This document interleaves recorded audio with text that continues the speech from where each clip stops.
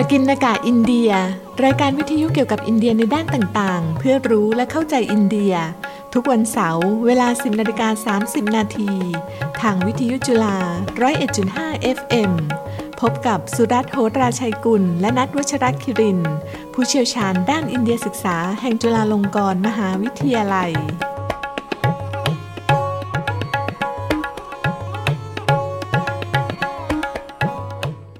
สวัสดีครับท่านผู้ฟังพบกับรายการปกิณกะอินเดียสำหรับวันเสาร์ที่8เมษายนพุทธศักราช2566หัวข้อในวันนี้คืออินเดียกับขบวนการวิถีชีวิตเพื่อสิ่งแวดล้อมผมสุรัตน์ โหราชัยกุลภาควิชาความสัมพันธ์ระหว่างประเทศคณะรัฐศาสตร์และศูนย์อินเดียศึกษาสถาบันเอเชียศึกษาจุฬาครับและผมนัทวัชรคิรินทร์สถาบันเอเชียศึกษาจุฬาครับครับท่านผู้ฟังครับเชิญฟังเพลงก่อนเลยครับ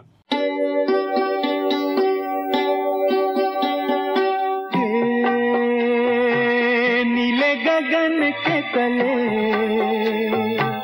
धरती का प्यार पले नीले गगन के तले धरती का प्यार पले ऐसे ही जग में आती हैं सुबहें ऐसे ही शाम ढले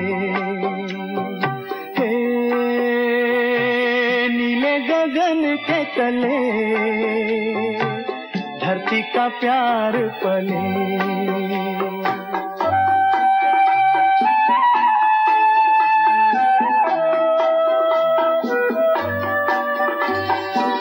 शबनम के मोती फूलों पे बिखरे दोनों की आस फले नीले गगन के तले धरती का प्यार पले คุณนัทครับครับเพลงที่วันนี้เปิดไปนี่ผมว่าน่าจะเป็นเพลงอินเดียที่ได้รับความนิยมชมชอบในประเทศไทยมากที่สุดเลยนะผมก็เดาว่าอย่างนั้นแหละนะครับเพราะว่าเพลงนี้เนี่ยนะก็ผมเคยเห็นคนร้องมานะครับถูกบ้างผิดบ้างอะไรเนี่ยโอ้โหแล้วก็มีแบบเวอร์ชันด้วยนะครับเห็นไหมอะไรนะเฮจะไปทะเลกินปูทะเลอะไรอย่างเงี้ยนะ เยอะแยะเลยนะครับเพลงที่เปิดไปนี้นะครับนะฮะเมื่อกี้ที่เปิดไปนี้มีชื่อว่านีเลกกกันเกตเลนะครับนะถ้าแปลเป็นภาษาไทยก็คือใต้ท้องฟ้าสีครามนะครับเป็นเพลงประกอบภาพยนตร์ฮัมราสนะครับฮัมราสนี่ก็จะแปลว่าเพื่อนที่เราไว้ใจนะคนที่รู้ความลับเราอะไรเงี้ยนะฉายในปีคริสตศักราช1967นะครับคุณนัทเกิดหรือยังครับตอนนั้นอยากนะครับกว่าจะเกิดอีกนานครับภาพยนตร์เรื่องนี้กำกับโดย B.R. โชปราดารานำก็เช่นราชกุมารสุนิลดัตวิมมี่มมตาสเนี่ยนะครับนะส่วนคนร้องเพลงนี้ก็คือมหินดรากัปปูร์นะครับคราวนี้คุณนัทไหนๆก็มีคนพูดถึงเพลงนี้กันเยอะมากเนี่ยนะก็เลยจะขอยกบางท่อนมาแปลสักนิดหนึ่งนะเฮนีเลกกกันเกตเลเนี่ยนะอันนี้ก็พูดยังไงใต้ท้องฟ้าสีครามนะดาร์ติกาปยาหรือพะเลความรักต่อผืนดินก็ผลิบานนะครับผมเอเซฮีจักเมอาเตเฮซุเบนะณแห่งนี้ยามเช้าก็มาถึงแอเซฮิชามทะเลณแห่งนี้ก็ตกเย็นเช่นกันนะครับชับน้ำกีโมติพูโลเมบิเครหยาดน้ำค้างยามเช้าโปรยปลายดอกไม้นะโดโนกีแอสพะเลโดโนกีอาสพะเลนะและความปรารถนาของเขาทั้งสองก็งอกงามโอ้จริงๆแล้วเนื้อเพลงนี่สวยงามนะแต่เวลาที่เราเอามาร้องแปลงกันบางทีส่วนใหญ่จะตลกมากกว่าส่วนใหญ่เป็นวงตลก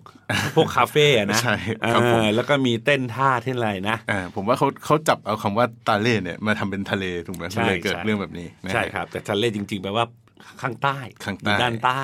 นะครับผมทีนี้อาจารย์ครับที่เปิดเพลงนี้เนี่ยก็เพราะหัวข้อของเราวันนี้เนี่ยคือเกี่ยวข้องกับสิ่งแวดล้อมถูกไหมฮะทีนี้คือทั้งเนื้อร้องแล้วก็การถ่ายทำเพลงนี้เนี่ยนะครับก็ชวนให้เรามองเห็นความสวยงามของธรรมชาติแล้วก็การอยู่ร่วมกับธรรมชาติด้วยใช่ครับคุณนัทปฏิเสธไม่ได้ว่านะ ความเสื่อมโทรมของสิ่งแวดล้อมและการเปลี่ยนแปลงสภาพภูมิอากาศเนี่ยส่งผลกระทบต่อระบบนิเวศและประชากรทั่วทั้งโลกแล้วล่ะใช่ฮะคือเราศึกษากันมาช่วงนี้คือมีการศึกษาขึ้นมาเยอะพอสมควรเลยนะฮะที่บ่งบอกให้เราทราบว่าเนี่ยถ้าเกิดว่าเราไม่ปรับเปลี่ยนไลฟ์สไตล์หรือพฤติกรรมในการใช้ชีวิตของเราเนี่ยอีกไม่นานก็คงจะมีหายนะตามมาแน่นอนครับเนี่ยคุณนัทคราวนี้อินเดียเนี่ยก็เช่นเดียวกับทุกประเทศนะครับต้องหาทางปรับเปลี่ยนไลฟ์สไตล์นะก็คือวิถีชีวิตของผู้คนเนี่ยไม่งั้นปัญหาที่จะตามมานั้นเนี่ยย่อมหายนะอย่างแน่นอนแต่ที่อินเดียอาจจะไม่เหมือนประเทศอื่นก็คือคุณนัทนะอาจจะคล้ายกับประเทศจีนก็คือมีประชากรจำนวนมากตัวเลขล่าสุดเนี่ยเดี๋ยวนี้นะทางเนี่ยมันมีไอ้ worldometer เนี่ยที่มันวิ่งรันให้เราเห็นตลอดเวลาเลยเนี่ยนะครับผมเนี่ยตัวเลขล่าสุดเนี่ยประชากรอินเดียเนี่ย 1,400 ล้านแล้วนะถูกไหมครับเพราะฉะนั้นถ้าอินเดียประสบความสำเร็จในการปรับเปลี่ยนพฤติกรรมของผู้คนได้เนี่ยก็จะเป็นอานิสงส์ต่อโลกเลยนะแน่นอนผลดีเลยจับต้องได้อย่างแน่นอนครับถูกไหมครับใช่ครับนะครับทีนี้อาจารย์ครับแล้วอินเดียเนี่ยจะปรับเปลี่ยนไลฟ์สไตล์ของผู้คนยังไงนะครับจริงๆแล้วเนี่ยรัฐบาลอินเดียก็คงไม่ต่างจากประเทศอื่นๆนะฮะคือวิถีที่หลายประเทศเขาทำกันเนี่ยก็คือว่าให้ผู้คนเนี่ยเป็นมิตรต่อสิ่งแวดล้อมใช่ไหมครับโดยการปฏิรูปนโยบายเศรษฐกิจหรือว่าสร้างกฎระเบียบนะฮะที่ทำให้เกิดแรงจูงใจในเรื่องต่างๆนะครับหรือว่าให้ทำลายแรงจูงใจที่เป็นพฤติกรรมที่มันไม่เป็นมิตรต่อสิ่งแวดล้อมนะครับผมในขณะเดียวกันเนี่ยเวลาที่เราพูดถึงหน่วยวิเคราะห์ในเรื่องนี้ใช่ไหมครับเราก็อาจจะพูดกันถึงระดับประเทศระดับชุมชนหรือว่าระดับปัจเจกบุคคลก็ได้ใช่ครับนะวันนี้ที่เราจะพูดกันในรายการก็คือคำว่า life แต่คำนี้คุณนัทที่แปลว่าชีวิตเนี่ยสะกดไม่เหมือนคนอื่นเขานะตัว L เนี่ยเป็นอักษรพิมพ์ตัวใหญ่ตามด้วยตัว I ที่เป็นตัวพิมพ์เล็กนะส่วน FE เป็นพิมพ์ใหญ่เพราะนั้นตั้งใจนะก็คือพูดง่ายๆว่ามี LI และมี FE นะรวมกันก็อ่านว่า life ก็ได้ก็แล้วแต่ถูกไหมครับนะคราวนี้ที่เขียนแบบนี้ก็เพราะว่าเป็นชื่อเฉพาะที่มีความหมายเฉพาะด้วยแหละนะก็คือเป็นขบวนการเป็น movement เลยคุณนัทนะที่รัฐบาลอินเดียนำโดยนายนเรนทราโมดีเนี่ยสร้างขึ้นเพื่อให้ชาวอินเดียปรับเปลี่ยนพฤติกรรมเพื่อลดการทำลายสิ่งแวดล้อมดังนั้นแล้วนะ LIFE Life เนี่ยจึงย่อมาจาก LI ตัวนี้ก็คือ lifestyle ครับผมส่วนข้างหลังก็คืออะไรครับ FE นี้ก็คือ for the environment นะถ้าแปลเป็นไทยทั้งหมดก็คืออะไรครับนะวิถีชีวิตเพื่อสิ่งแวดล้อมใช่ครับผมก็อย่างที่เราเคยพูดกันแล้วว่ารัฐบาลโมดีเนี่ยค่อนข้างจะเก่งเรื่องนี้นะอาจารย์เรื่องการโปรโมทแบบสร้างคำขึ้นมาสั้นๆครั้งก่อนนี่คืออะไรนะมีคนเขียนมาหาผมเยอะเลยอายุชนะซึ่งเขาบอกว่าโอ้มีวิธีนะอะไรทำนองนี้ผมว่าเขาน่าจะมีทีมงานอะไรที่โดดเด่นอยู่พอสมควรใช่ฮะถึงไม่เห็นในรัฐบาลอื่นๆที่ผ่านมาแต่ไม่เห็นที่นี่ไม่ค่อยเห็นนะซึ่งรัฐบาลอื่นๆที่ผ่านมาเนี่ยคนนัทต้องยอมรับนะอาจจะเป็นคล้ายๆสโลแกนยาวๆหรือไม่งั้นก็ชื่อออกมาแบบตรงๆเลยนะแต่อันนี้เนี่ยดูแล้วมันเหมือนกับแบบทำให้ติดปากได้ด้วยนะทันสมัยนะครับผมทีนี้ก็ตามที่เราว่ากันเนี่ยก็คือว่านายนเรนทราโมดีเนี่ยนะครับนายกรัฐมนตรีเนี่ยเป็นผู้ริเริ่มกระบวนการนี้นะครับคือเขาเริ่มรณรงค์เป็นครั้งแรกเลยเนี่ยก็คือในการประชุมCOP26 นะฮะ COP นะฮะ26ที่เมืองกลาสโกว์นะครับอันนี้คือในวันที่1พฤศจิกายนปีคริสต์ศักราช2021นะครับก็เพิ่งจะไม่ถึง2ปีนี้นะครับผมรัฐบาลอินเดียที่นำโดยโมดีเนี่ยเรียกร้องนะฮะให้ประชาคมโลกไม่ว่าจะเป็นปัจเจกบุคคลหรือว่าสถาบันต่างๆเนี่ยช่วยกันขับเคลื่อนไอ้ไลฟ์ที่ว่าเนี่ยนะครับเพื่อที่จะมุ่งไปสู่การใช้ชีวิตอย่างมีสติแล้วก็เจตนานะครับแทนการบริโภคแบบไม่คิดและทำลายล้างอันนี้ก็ต้องยอมรับว่าเราทุกคนทุกวันนี้เดี๋ยวนี้คิดกันน้อยนะแต่เรื่องนี้นะครับแม้กระทั่งเรื่องการอะไรบางทีมันสะดวกเช่นถุงพลาสติกอย่างเงี้ยใช่ไหมฮะคือเขารณรงค์กันเยอะแล้วผลที่สุดเราก็อดขอไม่ได้ นะครับทีนี้ทั้งหมดนี้เนี่ยมันเป็นทำไปเพื่อปกป้องและรักษาสิ่งแวดล้อมนะครับไลฟ์เนี่ยให้ความสำคัญกับหน้าที่ส่วนบุคคลแล้วก็ส่วนรวมด้วยก็คือขอให้ทุกคนเนี่ยใช้ชีวิตที่สอดคล้องกับโลกแล้วก็ไม่ทำลายโลกนะครับผมแล้วก็ผู้ที่ปฏิบัติตามวิถีชีวิตดังกล่าวเนี่ยก็จะได้รับการยอมรับนะครับว่าเป็น pro planet people นะครับอันนี้ก็คงเป็น PPP นะย่อ ครับผมก็คือผู้คนที่อะไรครับสนับสนุนดาวเคราะห์โลกนะครับภายใต้โครงการไลฟ์นี่แหละครับ PPE ไม่ได้เดี๋ยวจะไปตรงกับชื่อพรรคการเมืองของทางสิงคโปร์กับทางปากีสถานอีกถูกไหมขนาดเดียวกันก็เป็นหลักสูตรดังอีกในที่มหาวิทยาลัยออกซฟอร์ดนะทีนี้เมื่อกี้คุณนัทพูดนะคำว่าอะไรครับที่คัดมาจากรัฐบาลอินเดียก็คือการใช้อย่างมีสติและเจตนาแทนการบริโภคแบบไม่คิดและทำลายล้างคือใช้ทุกอย่างใช้อะไรก็ได้แต่ขอให้มีสติถูกไหมครับนะว่าท้ายที่สุดมันมีผลตามมาไงถูกไหมครับนะนอกจากนี้แล้วเนี่ยที่คุณนัทได้กล่าวมาเนี่ยในเดือนสิงหาคมปีที่แล้วนะอินเดียได้รวมไลฟ์เนี่ยนะฮะไว้ในการมีส่วนร่วมที่กำหนดในระดับชาตินะ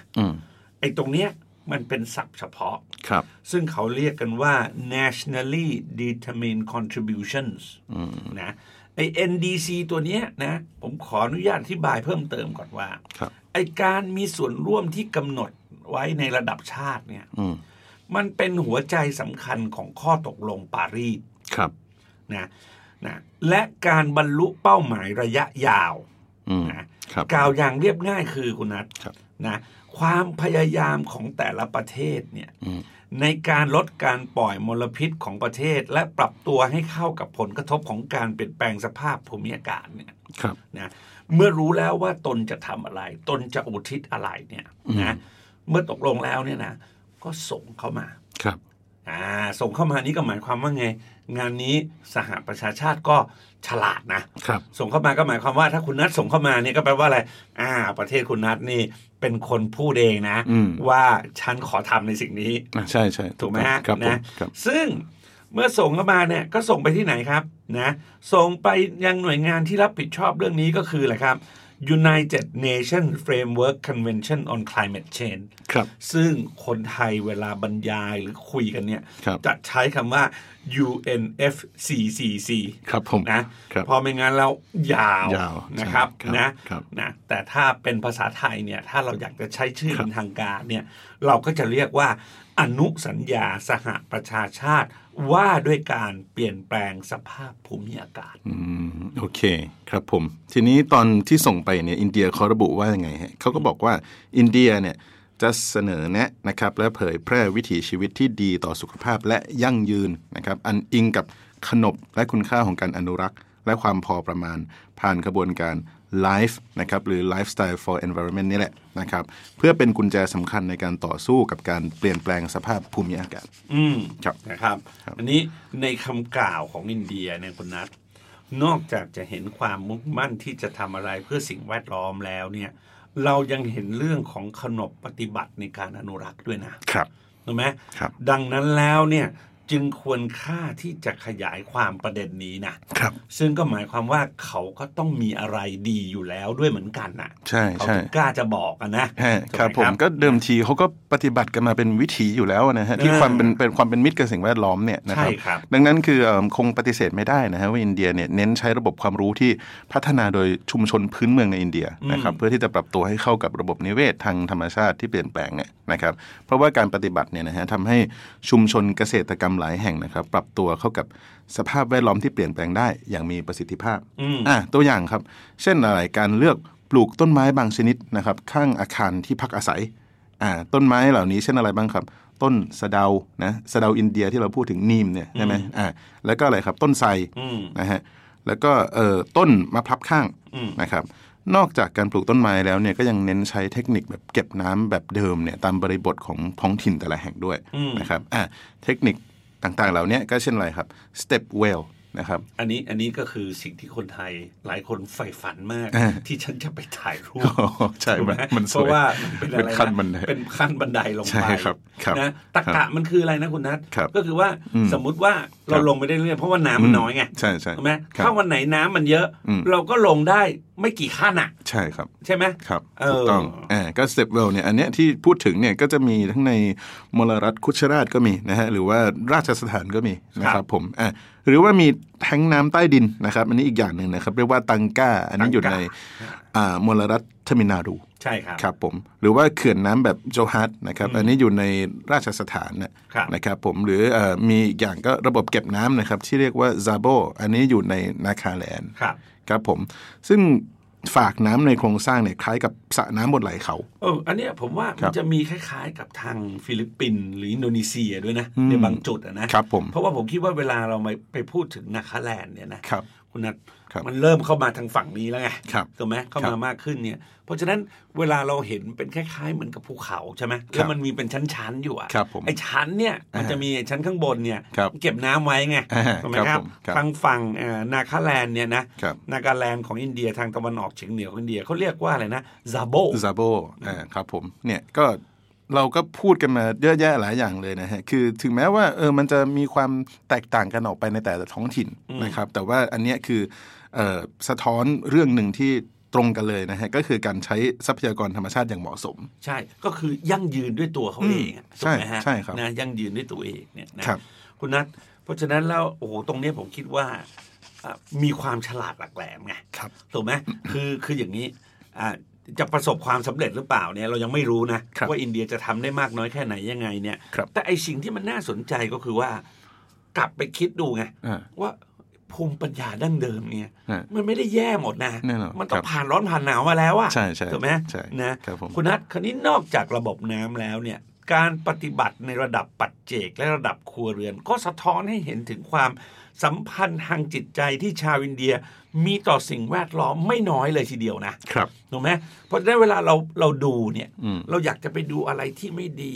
เราอยากจะดูอะไรที่ดีเลือกดูอย่างนี้เนี่ยบางทีนะมันก็ขึ้นอยู่กับเลนส์ของเราอะแต่ถ้าเราไปดูในภาพรวมเนี่ยนะวิถีชีวิตบางอย่างของเขาเนี่ยมันสัมพันธ์อยู่แล้วนะครับดังนั้นแล้วเนี่ยรัฐบาลอินเดียต้องนำสิ่งเหล่านี้เนี่ยมาผนวกรวมเข้าไว้ในไลฟ์นะตัวอย่างเช่นอะไรคุณนัทเครื่องใช้ดินเผาที่นิยมใช้ทั้งประกอบอาหารและเสิร์ฟอาหารนะครับถูกไหมครับนะใครที่เคยไปอินเดียคงเคยเห็นแล้วว่าร้านอาหารตามท้องถนนเนี่ยนะหรือสถานที่สาธารณะเนี่ยยังคงเสิร์ฟอาหารในจานที่ทำจากพืชที่ย่อยสลายได้คุณนัทหรือเสิร์ฟเครื่องดื่มในหม้อดินเผานะและเครื่องดื่มในสถานที่บริการต่างๆนานาเนี่ยนะเพราะฉะนั้นเราก็จะเห็นชัดเจนว่าเวลาคนไทยไปใหม่ๆเฮ้ยเท่จังอะไรเงี้ยนะทานเสร็จคนอินเดียทำยังไงวางไว้ข้างๆพุ่มไม้ครับผมซึ่งเขาไม่ได้หมายความว่าเขาเอาไปทิ้งนะเป็นเรื่องปกติเดี๋ยวสักพักมันย่อยสลายใช่จริงๆถ้าเรื่องนี้ถ้าดูทางอินเดียใต้เนี่ยก็ยังเสิร์ฟกันแบบใบตองเลยอันนี้ไม่ใช่แค่ข้างถนนนะภัตตาคารก็เสิร์ฟใบตองใช่ครับผมโอเคทีนี้คือกล่าวอย่างเรียบง่ายเนี่ยนะฮะก็คือว่าไม่ว่าเป็นการใช้ภาชนะหรือว่าการซักเสื้อผ้าอย่างประหยัดน้ำเนี่ยหรือว่าการเลือกรับประทานอาหารจากพืชเป็นหลักอันนี้ก็รู้กันอยู่นะคนอินเดียกินเนื้อสัตว์น้อยนะครับหรือว่ารูปแบบสถาปัตยกรรมที่ยืดหยุ่นปรับเปลี่ยนได้นะครับแล้วก็นำมาซึ่งการใช้ไฟฟ้าไม่มากเนี่ยทั้งหมดเนี่ยนะฮะก็คือเป็นวิถีชีวิตอินเดียเพื่อสิ่งแวดล้อมหรือว่าไลฟ์ทั้งนั้นเลยครับคราวนี้คุณนัทผมว่ามันจึงจะเห็นภาพนี้แล้วไงว่าน่าจะเป็นประเทศที่ผมคิดว่านะมีทั้งความทันสมัยและมีทั้งขนบเนี่ยมันอยู่ควบคู่กันถูกไหมเราจะไปคาดหวังกับตึกที่อยู่ในมุมไบเนี่ย30 ชั้น40 ชั้นเพราะโอ้โหที่ดินแพงมากเนี่ยสิ่งเหล่านี้ก็เกิดขึ้นไม่ได้แต่ในขณะเดียวกันหลายแห่งก็ไม่จำเป็นต้องมีตึกแบบมุมไบอ่ะคุณใช่ถูกไหมนั่นก็จะผสมผสานกันไปอ่ะถูกไหมครับนะไลฟ์เนี่ยคุณนัทไม่ได้มีไว้เพื่อชาวอินเดียเท่านั้นนะเพราะว่าอินเดียรณรงค์เรื่องนี้เนี่ยกับโลกเลยก็ว่าได้นะครับแต่แน่นอนว่าสิ่งที่รัฐบาลอินเดียจะทำได้ก็คือกับชาวอินเดียเพราะว่าอยู่ในอธิปไตยของตนนะถูกไหมครับนะดังนั้นแล้วที่อินเดียตั้งเป้าหมายไว้ว่าอย่างน้อย80%ของหมู่บ้านและหน่วยงานในเมืองทั้งหมดเนี่ยจะต้องเป็นมิตรต่อสิ่งแวดล้อมภายในปีคริสตศักราช2028เนี่ยนะ ก็เริ่มถูกจับตามองละครับผมซึ่งในที่สุดการที่คุณไปส่งให้กับสหประชาชาติเนี่ยมันก็มีคนเริ่มมองคุณละซึ่งในที่สุดก็กลับมาทำไงรีบเร่งกันเลยใช่ไหมครับนะอาจารย์ครับทีนี้มาถึงคำถามสำคัญนะครับก็คือว่าเนี่ยเรื่องไลฟ์เนี่ยนะครับตรรกะสำคัญของรัฐบาลอินเดียเนี่ยมีอะไรบ้างครับครับคืออย่างนี้หลักๆก็คือนะคุณนัทอินเดียเช่นเดียวกับทุกประเทศในโลกนี้ต้องรับผิดชอบเรื่องสิ่งแวดล้อมและพยายามอย่างยิ่งยวดเพื่อบรรลุเป้าหมายการพัฒนาที่ยั่งยืนซึ่งวันนี้เราก็ได้ยินบ่อยครั้งใช่ไหมครับ Sustainable Development Goals หรือ SDGs เนี่ยใช่ไหมครับนะซึ่งก็เป็นเรื่องดีสำหรับอินเดียและโลกด้วยแหละใช่ไหมครับนะดังนั้นเพื่อตอบคำถามนี้เนี่ยเราอาจจะนำเป้าหมายการพัฒนาที่ยั่งยืนมาเป็นสิ่งที่เรียกว่าเป้าหมายหลักก็ได้นี่คือเป้าหมายหลักคราวนี้เมื่อมีเป้าหมายหลักแล้วก็ต้องมีวิธีที่จะบรรลุเป้าหมายนั้นถูกไหมครับวิธีนี้ก็คืออะไรครับก็คือไลฟ์โดยการรณรงค์ให้ผู้คนเนี่ยปรับเปลี่ยนพฤติกรรมถูกไหมครับนะหรือดำรงไว้ซึ่งพฤติกรรมที่ดีต่อสิ่งแวดล้อมถูกไหมนะครับพฤติกรรมเหล่านี้จะเป็นการเปลี่ยนอุปสงค์หรือความต้องการก็คือพูดง่ายๆว่าไปเปลี่ยนที่ดีมานด์ใช่ใช่นะไปเปลี่ยนที่ดีมานด์ในเมื่อคุณนัทเปลี่ยนแล้วเนี่ยร้านค้าต้องทำตามคุณนัทละจริงถูกไหมครับผมใช่ไหมทีนี้เมื่อเปลี่ยนอุปสงค์แล้วเนี่ยเปลี่ยนอุปสงค์แล้วเนี่ยนะอุปทานก็จะต้องเปลี่ยนตามไงใช่ถูกไหมครับและแล้วก็จะนำมาซึ่งการอะไรครับคุณนัทเปลี่ยนนโยบายที่สะท้อนการผลิตและการบริโภคที่เป็นมิตรต่อสิ่งแวดล้อมครับผมถูกไหมครับโดยสรุปแล้วเนี่ยก็มี3ขั้นตอนนะเปลี่ยนอุปสงค์นะเปลี่ยนอุปทานและขั้นตอนสุดท้ายก็คือเปลี่ยนนโยบายโอเคนะคราวนี้คุณนัทประเทศไทยเราเนี่ยก็อย่าไปนั่งนิ่งดูดายนะรู้ไหมเรื่องสิ่งแวดล้อมเนี่ยไม่ใช่เรื่องของแต่ละประเทศเท่านั้นเป็นเรื่องของโลกถูกไหมครับนะไม่มีทางออกอื่นใดนะครับ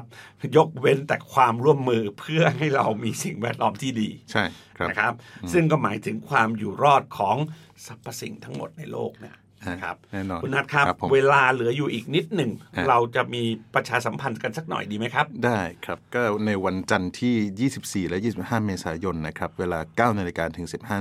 เนี่ยนะครับเราก็จะมีการจัดอบรมเชิงปฏิบัติการนะครับส่วนวันเสาร์ที่29เมษายน2566นะครับเวลา 19:00 นก็จะเป็นการแสดงคอนเสิร์ตนะครับทั้งหมดนี้นะครับอยู่ในธีมใหญ่ที่ชื่อว่าคีตามันธนะนะครับท่วงทำนองและจังหวะข้ามพรมแดนอันนี้ต้องทำความเข้าใจนิดนึงคำว่ามันธนะเนี่ยก็คือมาจากสมุดมันธนะที่หมายถึงการกวนเกษียณสมุดเพราะฉะนั้นคือนัยยะของผู้ตั้งอันนี้ก็คือเหมือนกับการกวนด้วยเสียงดนตรีนะครับผมก็ทั้งหมดเนี่ยนะครับที่ผมว่ามาเนี่ยจะเกิดขึ้นโดยอะไรครับกูจิตบัมราอันนี้คือเป็นศิลปินใหญ่เลยนะครับเป็นศิลปินจากอังกฤษแต่ว่าเป็นเชื้อสายอินเดียนะครับแล้วก็ร่วมกับวงดนตรีจุฬาแชมเบอร์นะครับแล้วก็อำนวยเพลงโดยจอห์นทัสเกอร์นะครับแล้วก็มีนักร้องรับเชิญด้วยอันนี้ก็เป็นคนไทยนะฮะแต่ว่าเชื้อสายอินเดียนะครับเธอชื่ออรุณีบาก้านะครับผมแล้วก็กูจิตบัมราเนี่ย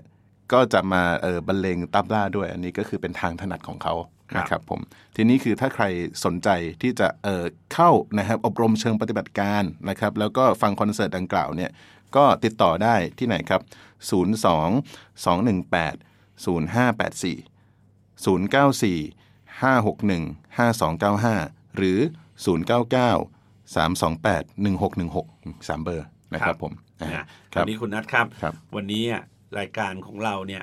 ได้พูดถึงความร่วมมือในตอนท้ายเนี่ยเปรียบเสมือนคอนเสิร์ตคีตามันธนะนี่แหละถูกไหมครับซึ่งมีทั้งคนไทยคนอังกฤษคนไทยเชื้อสายอินเดียคนไทยล้วนๆอะไรต่างๆนานาเหล่านี้นะครับนะเพื่อความร่วมมือเวลาของเราในวันนี้ก็จบลงเพียงแค่นี้ต้องขอลาไปก่อนนะครับสวัสดีครับสวัสดีครับ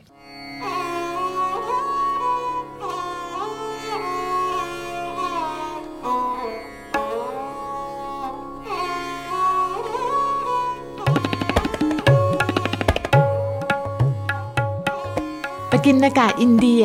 รายการวิทยุเกี่ยวกับอินเดียในด้านต่างๆเพื่อรู้และเข้าใจอินเดียทุกวันเสาร์เวลา 10:30 น.ทางวิทยุจุฬา 101.5 FM พบกับสุรัตน์ โหตราชัยกุลและนัท วัชรคิรินทร์ผู้เชี่ยวชาญด้านอินเดียศึกษาแห่งจุฬาลงกรณ์มหาวิทยาลัย